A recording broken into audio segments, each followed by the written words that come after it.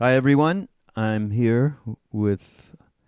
I have a lot of very, very old friends, don't I, Lama Surya Das? Yes. Don't we? Emphasis on old. Yeah, right. So Surya Das is here with me. Welcome to Mind Rolling. We haven't chatted on Mind Rolling for a long time, and I haven't even told Surya Das anything about what's in my mind, what's on my mind. No, Um, but I can read your mind. It's no problem for Lama. yeah, there you Go go. on. Don't let me divert you. This is your podcast, No, Maharaji. that's I like I like that. I like that. Um, well, I've been talking to all of our old friends. There he is, the It's your source, podcast. the real podcaster in chief. Um, so, Surya, I've been talking to a lot of our old friends about a couple of things that have intrigued me since I did a podcast. It was actually in a month or so ago, and it turned out it was a podcast with a man named Robert Svoboda. You may know who Robert is, Yes, and he did those Agora books, and his guru was right? an Agori. And the last of the three books, the trilogy that he did, was around the law of karma. So that we did, it was absolutely an inspiring conversation that led me to start talking about it with all of us, all of our friends over these decades. And the other thing that we've been talking about is kind of started with Sharon Salzberg, and it was around. She was asked by Duncan Trussell, "Well, what do you do for your practice?" And she said, "I get up, I sit down, and I get real." That's what she said. So we've been going through getting real. So I'm thinking now the series will be called "Getting Real and the Wisdom of Karma." That's at That's least it's a interesting. start. It's a starting point, right? Mhm. So now, if there's anything that more exquisitely in my mind, and I am a complete neophyte around this subject, but I have some knowledge, probably through you and others of our friends. But in terms of getting real, Dzogchen, that practice that you are so studied in, would have to be right at the top of the pecking order of things for us to delve into in terms of getting real. But let's start with what does that say to you? What how do you react to when I say, okay, what do you do to get real? Um, Do we need to define getting real a little bit, by the way? I don't. yeah. Well, authenticity is a tough subject, so let's Yeah. skirt that word. And getting real, I think, implies being straightforward and frank and direct, and the opposite of like deceitful or manipulative or anything like that, not to mention lying to others, but even self-deception or faking it and stuff Yeah. like that. Well, how about Getting real is easier said than done. yeah, I mean, well, real is kind of relative, yeah. you Well, how know. about the idea just some simple things? Just to be able to be aware of the difference between our actual experience and the story we tell ourselves every day, every moment, right? Sure. All these narratives all these motivations that we have to really be able to identify them and not be carried away with them. That to me is getting real, an unadorned experience, not where you're not judging and comparing and just what's happening now. Which why I thought of Dzogchen and you. Well, thank you. Um, Getting real. If you want to talk about Dzogchen, just in brief, one of the main Dzogchen sayings or pithy instructions is "as it is," just as it is. So, getting real means as is, Hmm. like as is, at ease, as you are now. Not that you're perfect or need to be perfect, just as is right now, seeing it as it is, hearing it as it is, not as you are, not through your own filters. So Right. as it is. And then the practice would be more like leaving it as it is, Well, the well, you're wisdom of talking allowing about and detachment, and then the spontaneous activity of doing what's needed, if asked, if needed, if called for, not compulsively always doing the same things, like missionaryizing, proselytizing, regardless of who you're talking to. yeah. Now you talk about filters, which is what struck me just now. That is exactly we are in terms of, for me, getting real is to get those filters transparent and not colored, and by our projections, by our stories that we tell each other. So taking that And by one, emotionality, like seeing red or seeing green with jealousy, and, hmm, just metaphorically. yeah, So I call it just cleaning the schmutz off the windshield, cleaning the cock off the windshield, so you can see where you're going and you have a lot less accidents. And if we're going to talk about karma, then you have to say there are no such thing as accidents. Everything has a cause. Even, car accidents usually has a cause, like heedlessness, hmm, mindlessness, falling asleep, intoxication, distraction, yeah, mechanical failure, or something. Of course, if an asteroid hits the Earth, we're not sure what the cause is. But, in the general scope of things we're talking about, what goes around comes around.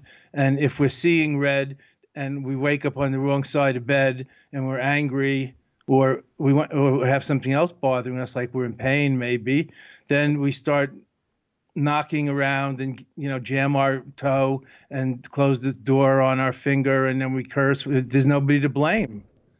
It's just us being aggressive and getting instant karma back, like feedback from the environment mm, around us, which we're inextricably, inseparably part of. That's part of karma: interconnectedness, interdependence, interbeing, cause and effect.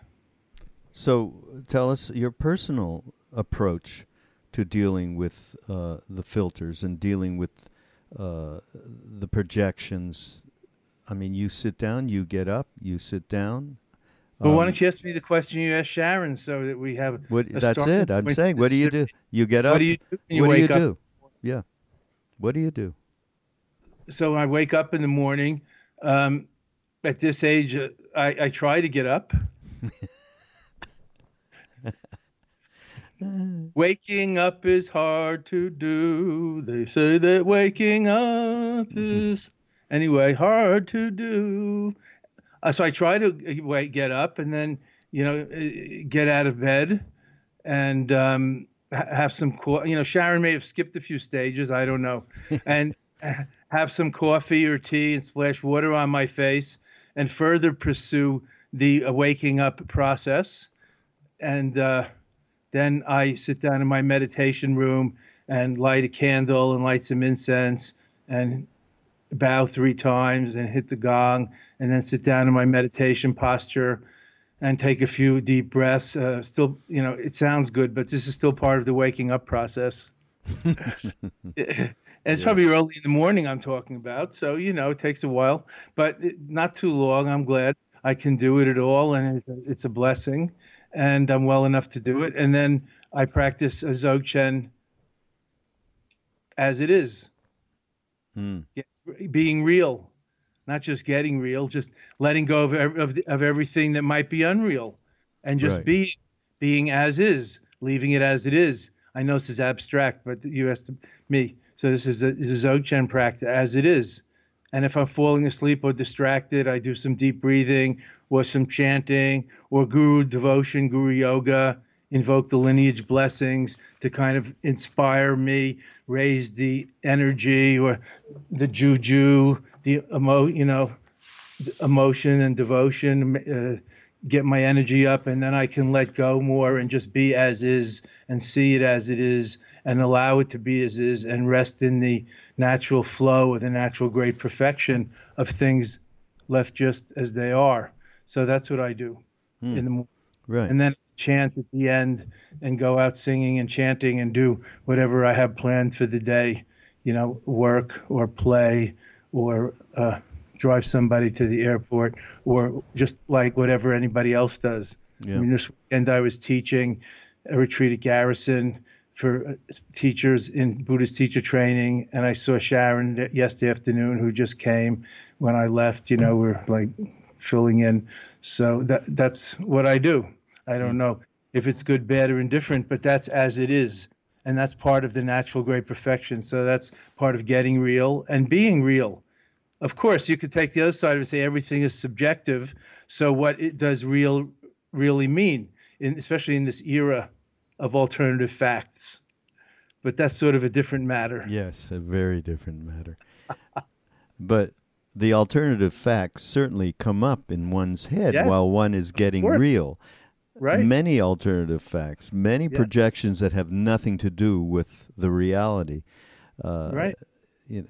So there is that moment to moment, for me, that moment to moment getting real is, the trick is to have that little place inside that is allowing them to move on rather than pursuing them and getting stuck in them.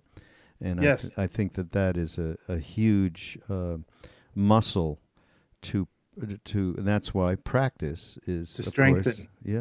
That muscle needs to be strengthened. The letting go muscle. Well, that's like the mindfulness and awareness muscle. We practice letting go, letting things come and go, letting be, and we catch things we notice before they catch and entangle us. I think that's the secret.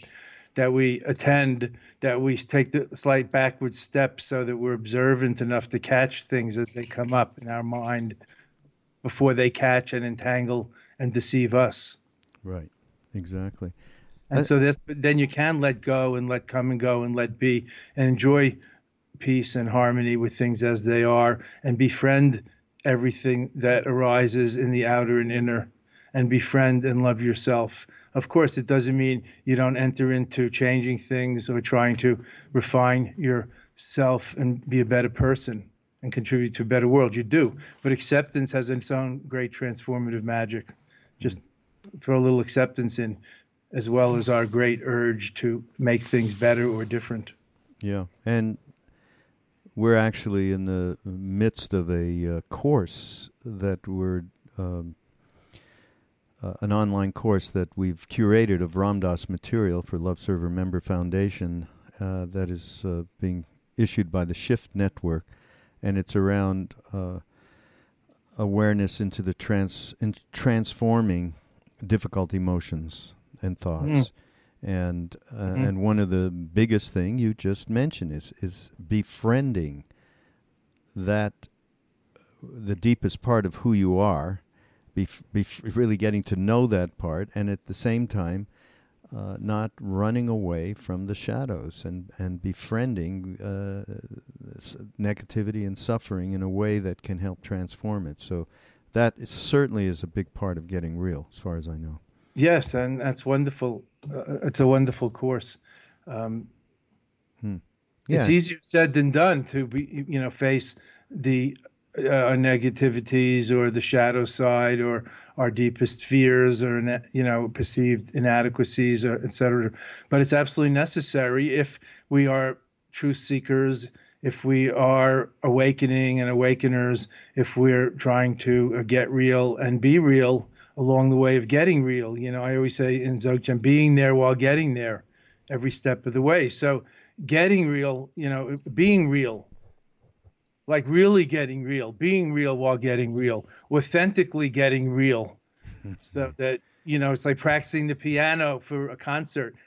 You're not performing when you're practicing, but you're playing piano. You are playing and maybe even enjoying playing the piano as a, practice, not just waiting for a performance. So authentically trying to get real. We're really working on ourselves and each other together and getting real. And if we're truth seekers, then seeing it as it is and is the first step to then dealing with it. Perhaps coming to a diagnosis and a cure, if you want to use like the medical model. Yeah. Endangered planet or the imbalanced society or unhealthy family or our own, unhealthy mental state or something. first diagnosing it. And if we don't accept the diagnosis, it's very hard to start with a cure. Acceptance doesn't mean complacence or indifference. It could be the beginning of taking authentic, real steps in the correct, fruitful direction towards a cure. I remember Thich Nhat Hanh when somebody said, Buddhism seems so pessimistic and life denying. What is this about? Buddha's first truth is that life is suffering. And Thich Nhat Hanh said, Buddha said, of course, the unenlightened life is full of suffering. And yet there is another way of life, and we can embrace the suffering joyfully. Wow, that's great. There is another way of life, which is the enlightened life, not just in another life after we die. And meanwhile, we can embrace the difficulties joyfully. That's not that we wish difficulties and crisis on anyone, but it is part of life and being embodied in a human form and in this world of change, insecurity, and deterioration, where all the material things are, changing and falling apart sooner or later. The world of impermanence, that's very hard to deny. Yeah. In this Robert's book, and I've been quoting different things with our different friends and so on, and he talks about Dharma, and I think that that's an important concept for all of us to get a practical application of and understand a little bit. And of course, this comes from the Hindu Vedic point of view, so we'll maybe get you to... I think there's a terrific similarity. I mean, it all comes from the same... All comes from the same root. Yeah.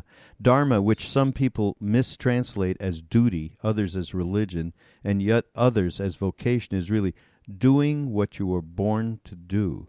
Conforming to your Dharma means following that path through life and performing those actions that best agree with you as an individual in the context of the environment in which you exist. Dharma is the universal law which makes a thing what it is. The Dharma of the moon to shine, of volcanoes to erupt, of boats to float, and of hyenas to laugh. They do so, it's their dharmas to do so, not because they feel any moral obligation in that direction. A dharma is neither sin nor evil. It is simply non-conformity with the nature of things, a crime against harmony. Isn't that cool? That's well beautiful. Yeah. Yes, very well said. Well said. I especially wanted to highlight and pick out, relevant to the beginning of our discussion, Raghu, about getting real and being real, where he says that a dharma is not just religion or your duty, but doing what you're born to do. Yeah. And that's, I think, about authenticity and true vocation. Making a life, not a living, Right. To thine own self be true, as Shakespeare said, and all that. But these are deep points. You have to know yourself to be true to yourself and be in alignment with yourself, in integrity, we might say in modern day, with yourself. It doesn't mean you're perfect, but in integrity with yourself and your values. And then, of course, that affects all your relations. So your integrity with the others, with your family, with your colleagues, and with the world, with the environment, and so on. It doesn't mean everything is perfectly in harmony, but it's more in line with how things could and should be in the better world that we all wish for, and which in fact underlies it all anyway in the timeless dimension. Yeah. So that's why in Dzogchen we say in the relative sphere, it's all karma. There's no one pulling the strings behind or above. That's the non-theistic Buddhist view. But in the absolute sphere, there's no karma because there's no duality. There's no cause and effect. There's no billiard ball hitting billiard ball. Yeah, that's for those of us that are Maharaji. That are Karmapa, that are Dilgo Khyentse Rinpoche. Yeah, and then they are one with their karma. They don't complain. There is nothing. They are aligned with themselves, and it's like transparent, translucent, transreal essence. Yeah, it's not just a transparent window.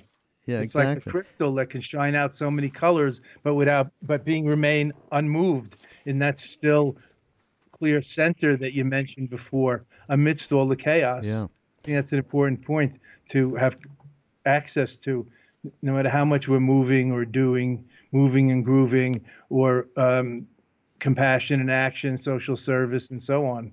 Yeah. I was just, in terms of talking about the absolute, which is why I get a little burr under the saddle when we talk about there is no karma. When you're when there's no I, it's empty. There's no you. Yeah. But but those of us that have not gone through that veil, and so I was reading this thing or working with some Ramdas material for another podcast. So he said, so there are these beings that they've evolved, so they go through the veil, or what we were just saying, there's no I anymore, and they're complete.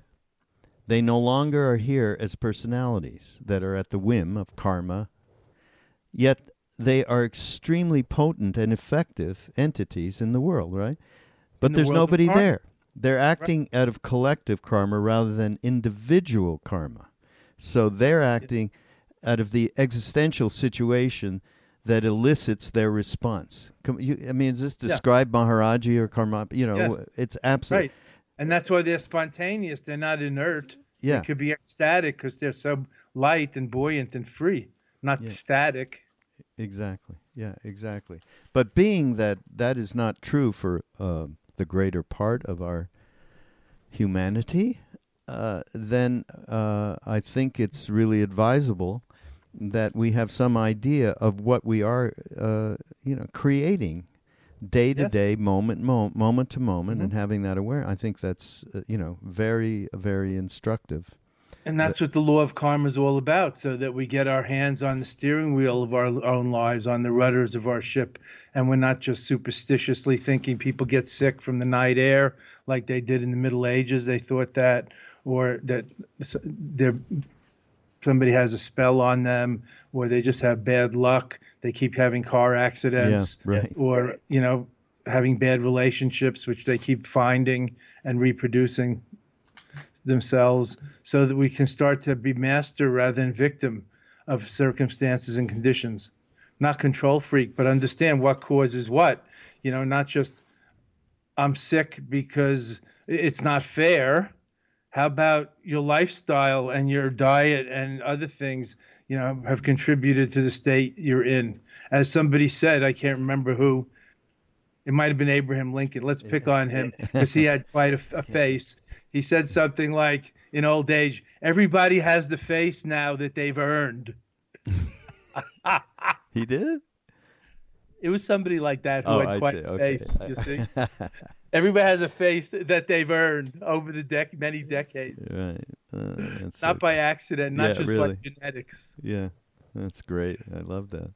Oh, so here's a little something. And so in a way, we all have the life or the quality of life and health and mental health and relations that we've earned.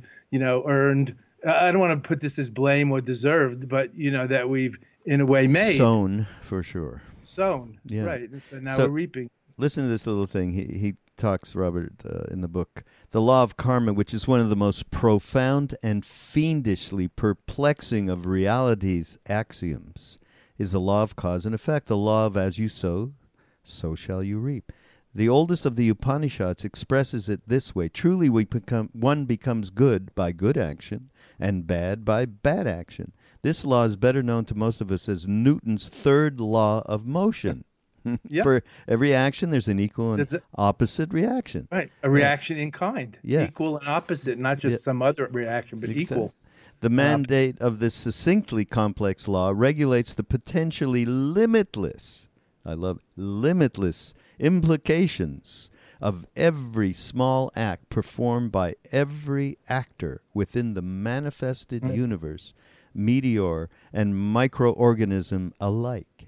Everyone lives within the precincts of the ubiquitous law of karma, whether or not they accept its reality.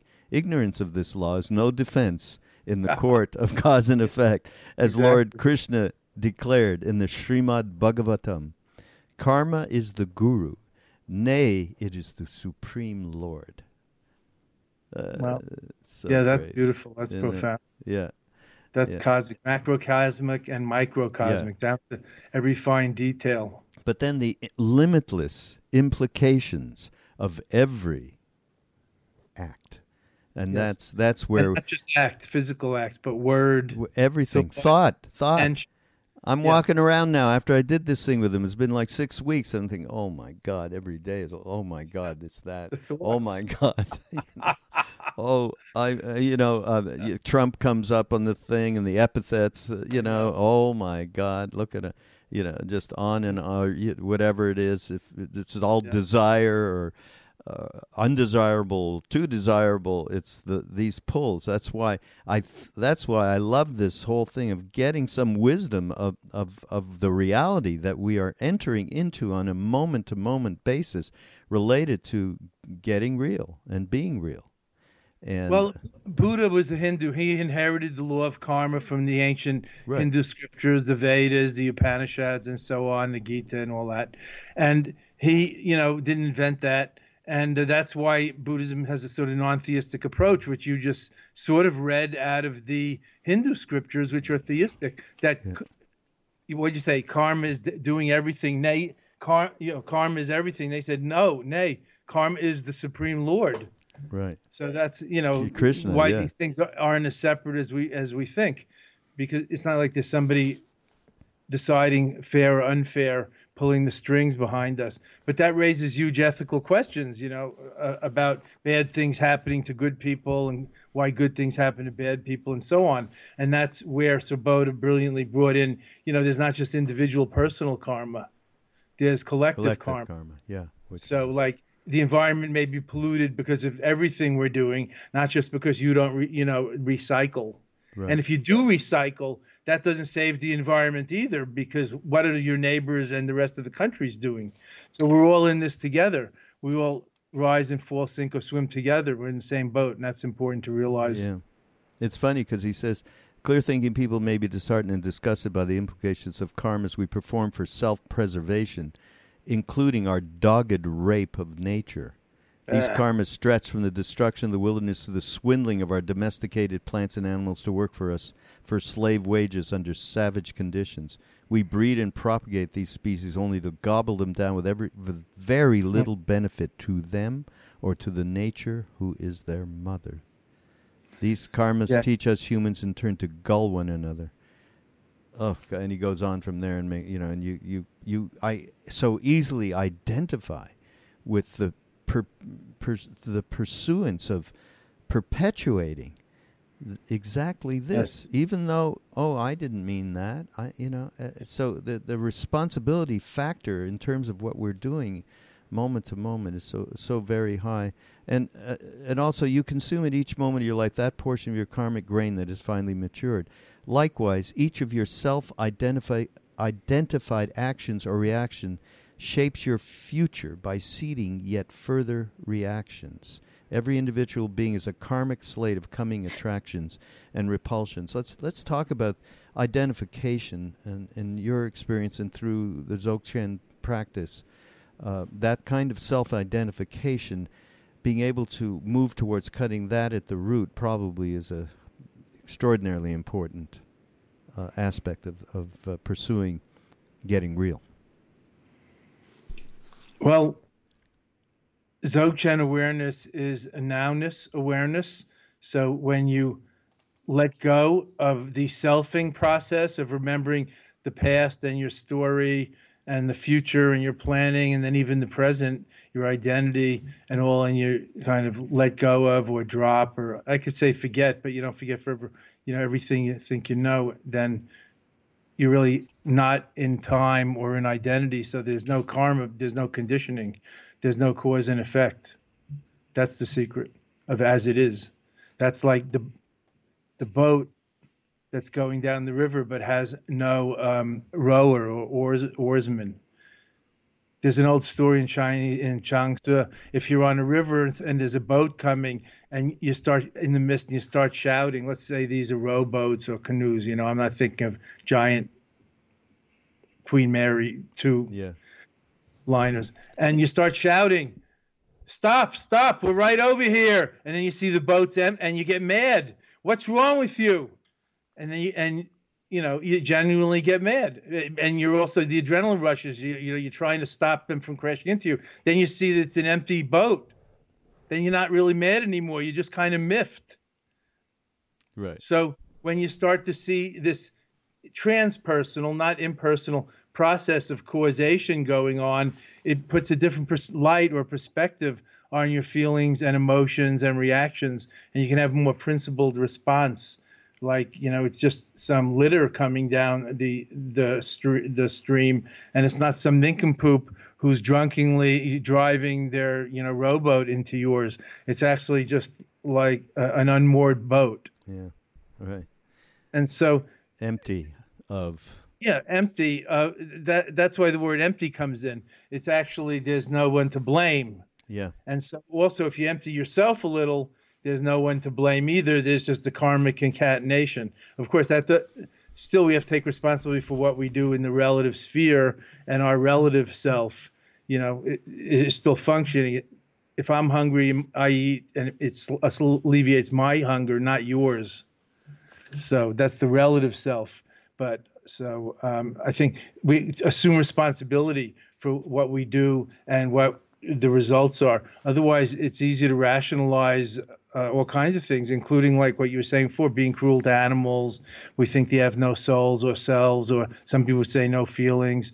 And, there's a huge animal rights movement, not just PETA, great as it is. And I think that's very important to recognize all beings are endowed with this luminous divine energy, or Buddha nature, as we say in Buddhism, this the light within and right to life. Right. Yeah. Do you ever hear Karmapa 17th talk about, he says stuff like, if you're eating meat still, you're not on the path. Something as really striking as that. He made all of his Dharma centers go vegetarian, which is a huge thing because Tibetans generally ate meat on the high plateau there where things didn't grow. But now they're not there. They're in a world where there's plenty of other things, including refrigeration. Yeah. Not to mention vegetables and soy, other ways to get protein and nutrients. And he pronounced that all of his Dharma centers in the world would be vegetarian. It doesn't mean they all are vegetarian, right? But he's pushing for that out of his kindness to animals, his sense of universal responsibility for the environment, and his care about the endangered environment and all the waste and all the hungry people that don't have food, while a lot of it goes to feeding animals. A lot of the corn and wheat and goes to feeding animals when there's so many starving children and tens of millions of people starving every day in the developing countries. Yeah. By the way, everybody out there listening, please do look up His Holiness, the 17th Karmapa, who's a young man. He's maybe 32 years old, something like that, and a highly active social activist, aside from being who he is as a Tulku of the 16th Karmapa, who... Yes, here we have a picture of my guru, the 16th Karmapa, who many of us studied with in India, the head of the Kagyu meditation yoga school of Tibetan Buddhism. Right, who, yes, many of us met, but Surya actually spent quite a bit of time with and studied with. But the 17th, in terms of this next generation and the kinds of responsibilities that we talk about karma and the creation of karma and what he's doing to turn a tide in a big way. I mean, the whole idea of meat eating and people from Tibet and turning that is a gigantic statement. And he has a number of them that he's been making and really working with. But yeah. Yes, also you ordained a lot of nuns and gave them full nun ordination, so women would be equal to men in Tibetan Buddhism, which has been a struggle for some centuries, just like in the Catholic Church and elsewhere. And he's a wonderful, realized being and a light in this world, and still young. So there's hope. He's actually in New Jersey right now and going to teach in Queens January 28th. Oh, really? You can Google him. Google Yeah. Karmapa. Yeah, if you can, please do go to it. I mean, you've spent time with the 17th, Surya? Yes, I know Yeah, him. and I've spent a little bit too, and actually hung out with him. And I've told this story before, but just when at the end of just hanging out with him in his hotel room in Washington a few years ago with Sharon and a couple other people, Krishna Das, and he was thanking me, and he grabbed my hand to thank me, in palms, in a namaste gesture. And when he did that, I went in.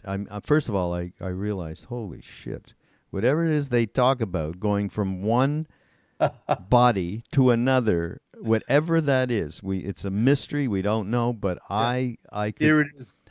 Here it is right in front of me, because I was with his predecessor only once, but it was at a very major black hat ceremony in Los Angeles, and I completely got that without understanding it in my head at all. And then I was gone for at least a couple of hours. I mean, I just automatic whatever into some other state for a while. And yeah, he's something. So, which brings me to the next subject, by the way, which is you can't talk about karma without talking about reincarnation. So That's what they say. yeah. And that's tricky because not everybody believes in that. But I think what it is about is the bigger ecology of being. Like, we didn't just start when we popped out of mommy's womb. We were there a month before. We were there 5 months before. And we don't just end when we take our last breath. Maybe there's still brain activity. There are near-death experiences and returners. Maybe you can not breathe for 2 or 3 minutes and still be alive. And so it's hard to know where these indefinable things like our light body or our clear light spirit or aware mind is, and how it comes and goes. So that naturally, as Voltaire or one of the European wise guys said a long time ago, I don't know about many lives, but isn't it equally amazing or miraculous or kind of preposterous to just believe there's just one life, that we just popped out of nowhere and then go nowhere? Isn't that equally preposterous? Yeah. So that just opens the field for further inquiry. But the notion of karma is, because it's individual and collective, whether we are reborn in the way that we think, just like changing your clothes and the next day, same person goes on, or it's a much more mysterious process of luminosity and like body English that continues like a ripple in a current going downstream, where all the water molecules may be changing, but the ripple in the current continues to be a discernible force going in a certain direction. I think that's not a bad understanding of rebirth, that what we've set in motion now continues, just like our genes continue down through the next generations, looks and appearance and hair color and some other of our attributes. And perhaps even the law of karma that was thought up 5,000 years ago, something goes on beyond this life. Maybe it's an early guess at the notion of genes and chromosomes being passed on from generation to generation. Who knows? Here's a good thing. He said, the karmas that you perform in dizzying number. Think of all the things you accomplish in the space of an hour. They grow and mature at different rates, making one lifetime insufficient for you to experience all their effects, unless, of course, you happen to be immortal. Karmic theory, therefore, proposes that beings die and are again reborn, reincarnated to continue working out pending reactions. Pending reactions. I love that. Eh? There's a big pending list on a day-to-day basis. I know. I was going to say, it depends how you look at it. Is it the sword of Damocles hanging over one's head because of all of your naughtiness? Or is it just, being responsible for what we've done? Like, well, I've taken on the habit of eating too much and not exercising enough, so I'm overweight. It's not a sin. It's just not the healthiest thing. So I'd like to do something about it, but it doesn't consign me to a bad, end, or it's just not that healthy. And I think that's a very practical and rational analysis of the law of karma on like a physical level, and then take it to the level of mental health, to how you think and what you believe, and whether you're, positive or negative to yourself and to other people, then puts that body English in motion, and you have that kind of attitude. We can recondition and decondition our attitudes as well as our minds. In Tibetan, it's called mind training or attitude transformation, lojong, as in the mind role tradition. Very important that we can become less selfish and more self-accepting and self-loving, and then other-loving. This lojong, which really means like attitude transformation or heart-mind training or reconditioning yourself, like mental health development. It's really a matter of intention and attention. And we start to like think about others as well as ourselves, and also practice self-compassion and look into the balance between things like greed and need, how much we want, but how much we need. And we can become a lot simpler, and things become clearer to us, and we're less selfish. You start to look at the downside of selfish narcissism or competitivism, or, thinking yourself to the earth, and start to empathize, or you learn to feel what others are feeling, and then be moved by them and see they suffer or they need or they loved ones in their land just like ours. And the secret of it really is seeing yourself in others. They want the need and feel just like you do, or your loved ones and children do, and parents, and see others in yourself, like even the things that you don't like how can those people of that other religion be so dogmatic and think they're right? And then you see that in yourself. Yeah. Right. Of course, I'm doing it my way because I think it's right. Maybe I'm not as dogmatic, but there's a part of me that is, So the Toys R Us slogan works for me. They are us. That's part of American lojong. To recognize they are us. And if you could see things through their eyes, if we were brought up the way they did, we'd probably be, voting their way instead of our way. And that's called exchanging self and others, or equalizing self and others. And that's a great way to oneness, to go beyond the us and them gap. To see through the illusion of separateness, and to love even those you don't like or agree with. So instead of falling apart and breaking apart, we break together. We can tolerate diversity or agree to disagree. We break together, not break apart. Yeah. Wonderful. So, and then there's more room for love. Yeah. A lot more room for love and caring and sharing and mutual reciprocity, and not just competitiveness or collecting all the marbles. And I think that'll go a long way today towards justice and equality in this world, where it still seems the rich are getting richer and the poor are getting poorer. Yeah. Attitude adjustment.